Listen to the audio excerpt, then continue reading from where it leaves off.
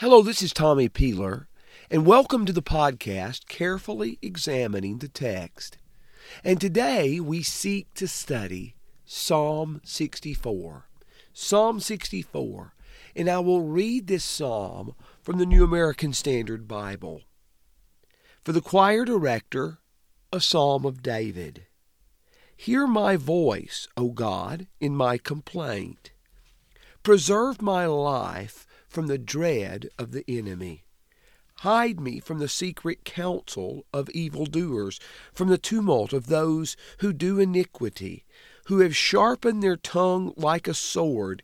They have aimed bitter speech as their arrow, to shoot from concealment at the blameless. Suddenly they shoot at him, and do not fear. They hold fast to themselves an evil purpose. They talk of laying snares secretly. They say, who can see them? They devise injustices, saying, we are ready with a well-conceived plan. For the inward thoughts and the heart of man are deep. But God will shoot at them with an arrow. Suddenly they will be wounded, so he will make him stumble. Their own tongue is against them. All who see them will shake the head. Then all men will fear, and they will declare the work of God, and will consider what he has done. The righteous man will be glad in the Lord, and will take refuge in him. All the upright in heart will glory. Psalm 63 focused on God, and the enemy makes an appearance at the end. But the enemy is front and center in Psalm 64. But we still see the same conclusion. God gives victory to his servant. A brief outline is that verses 1 and 2 describe a prayer for help to God. Verses 3 through 6 give a description of the enemy who is fighting against David, fighting against the psalmist. And then in verses 7 through 10, a faith in God that matters will be put to rest, that matters will be made right, I should say. There are all kinds of word plays in this psalm, and I hope that I can adequately convey this. But hear my complaint. Hear my voice in complaint, O my God. It is a plea for God to hear. All David asks of God is that God hear him and that God hide him. And we see that in these first two verses. Hear my voice in my complaint, and preserve me from the dread of the enemy. Preserve my life from the dread of the enemy. This particular word, dread, often speaks of a particularly horrifying fear, sometimes a fear that God sent upon the opponents of Israel to paralyze and immobilize them. Exodus 15:16 is an example of the use of this word, as is 2 Chronicles 14 and verse 14. But here David asked to be delivered from this. Preserve my life from the dread of the enemy, and hide me from the secret counsel of evildoers. Now, one of the things that helped me to appreciate this word hide is to see a couple of other times it's used in Scripture. Do you remember in 2 Kings 11 and in 2 Chronicles 22, the Bible tells the story of how Athaliah tried to seize the throne of Judah, and she sought to kill all those who were descendants of David. But the Bible tells us that they hid Joash, who was only a child of 1 at the time. They hid him, 2 Kings 11:2 and 2 Chronicles 22:11. And just as the baby Joash was hidden, so David asked God to hide him. Same word. This same word is also used in Jeremiah 36, verse 19 and verse 26. And there Jeremiah had put down all God's warnings, and they were read before Jehoiakim the king. And Jehoiakim sought to kill Jeremiah and his scribe Baruch, but the Lord hid them. And just as the Lord hid Jeremiah and Baruch, David asked God to hide him. Preserve my life from the dread of the enemy, and hide me from the secret counsel of evildoers, from the tumult of those who do iniquity. But verses 3 through 6 give a fuller description of the enemy. As it describes the enemy, you notice that the number one tool in their arsenal is their speech. The text tells us they sharpen their tongues like a sword. Their tongue is like a sword, and their bitter speech are like arrows, in verse 3. And their purpose is to shoot from concealment at the blameless. Now, the words translated from concealment in the New American Standard Bible in 64 verse 4. It is the same root word used in verse 2 when David said, "Hide me from the counsel of evildoers." David is asking God to hide him from the wicked and their plans in verse 2, but in verse 4 they shoot from concealment at the blameless. When the wicked is shooting at the righteous, he thinks he is hidden. He thinks he is concealed. But we'll find later that he is not concealed, that God will expose him and his sins. They shoot from concealment at the blameless. Suddenly they shoot at him, and they do not fear. They're not afraid of the consequences, for they are confident that no one will call them to account for their wicked deeds.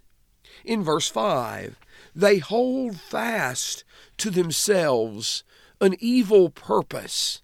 They hold fast, they strengthen themselves, they harden themselves in this evil purpose. And the text says in verse 5, they talk of laying snares secretly, and they say, who can see them? Much as verse 4 tells us they do not fear, now they are defiantly asking in verse 5, who can see them? Who can see them? Who can witness? Who has seen their evil deeds? Snares sometimes refers to traps that were laid for birds that were almost impossible to detect. And these characters, as they oppose David and oppose other righteous people, think they are laying snares that will never be seen, and no one can call them to account.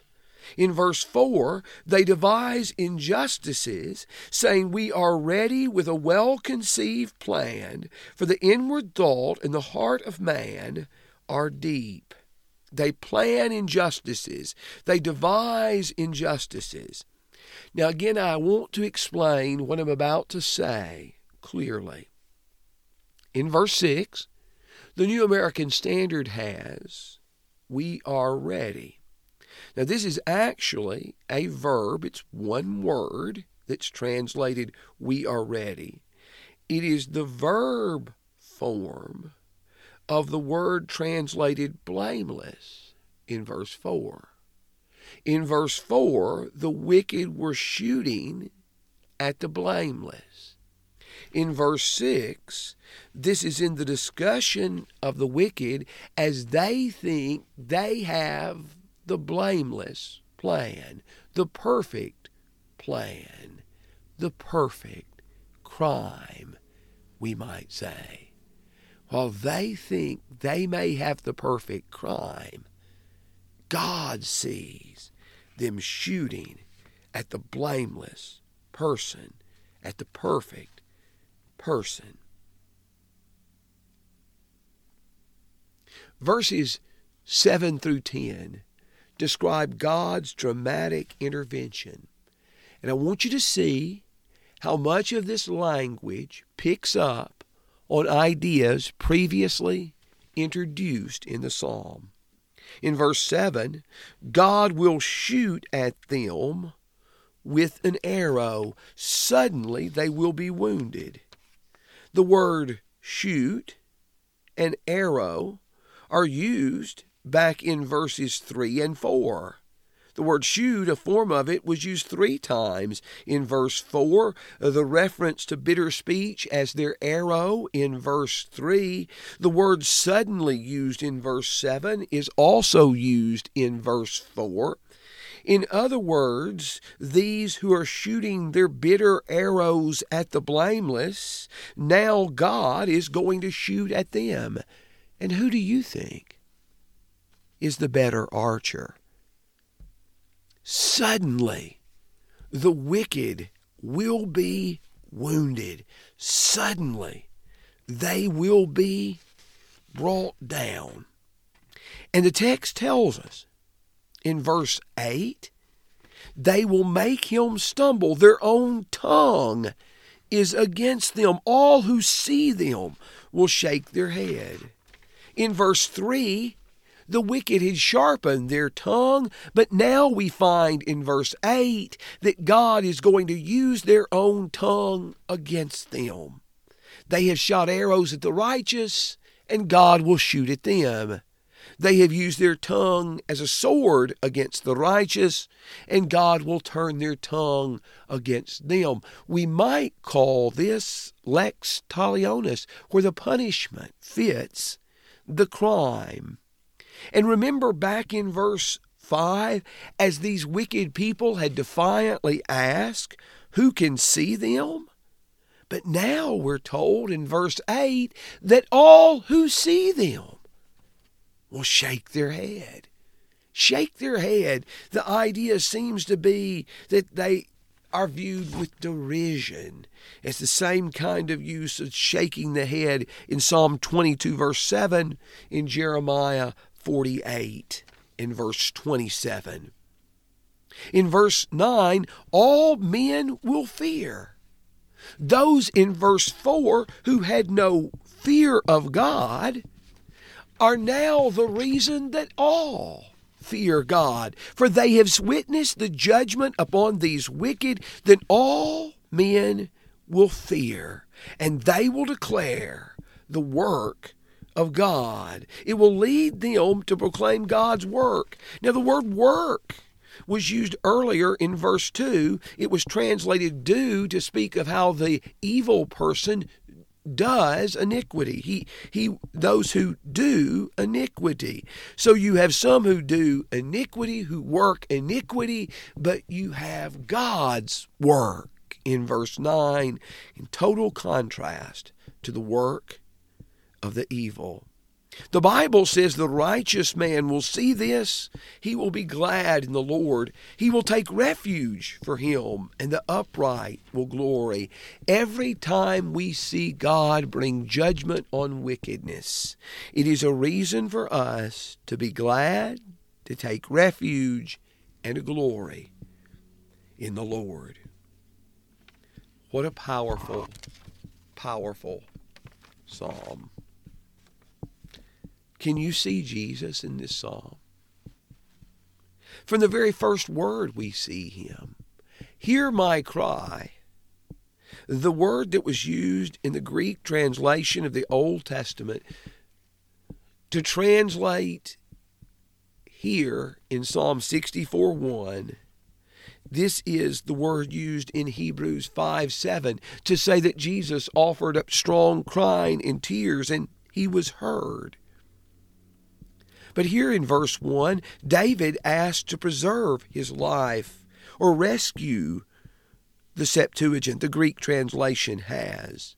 And while God did not rescue Jesus from death, God rescued us through the death of Jesus. Galatians 1:4 tells us in this same word, this same Greek word used in the Septuagint of Psalm 64:1, that we're rescued through the death of Jesus. As the enemies plotted and planned against David, they plotted and planned against Jesus. In the Gospels, you see it continually, repeatedly, even from early in his ministry. In Mark 3, verses 1 through 6, he heals a man with a withered hand on the Sabbath day. And when he heals a man with the withered hand, they go out and plot his destruction. Mark 3, 1 through 6. The Bible speaks of them shooting the blameless in Psalm 64, verse 4. Jesus is described as being blameless in Hebrews 9:14 and in 1 Peter 1 and verse 19. Hebrews 9:14, 1 Peter 1:19. And the Bible tells us the righteous will rejoice. In 64:10, Jesus is the ultimate righteous one. Acts 3:14, Acts 7:52, Acts 22 and verse 14. He is the ultimate righteous one, and he is our object of rejoicing and taking refuge and glorying. Jesus experiences the treatment that the innocent person received here. Jesus experiences and Jesus is the righteous and blameless person who was shot at, who was a victim in Psalm 64. But I'll tell you something else interesting. Jesus, even in some sense, is identified here with the wicked.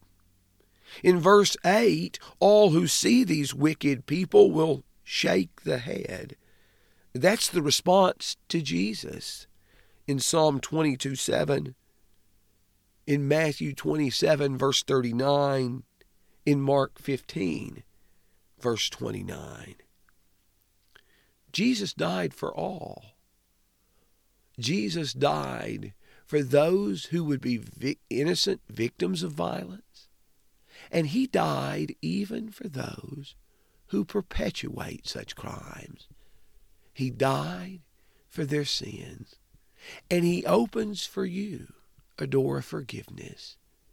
If you want to know more about being in a right relationship with God, please let us know.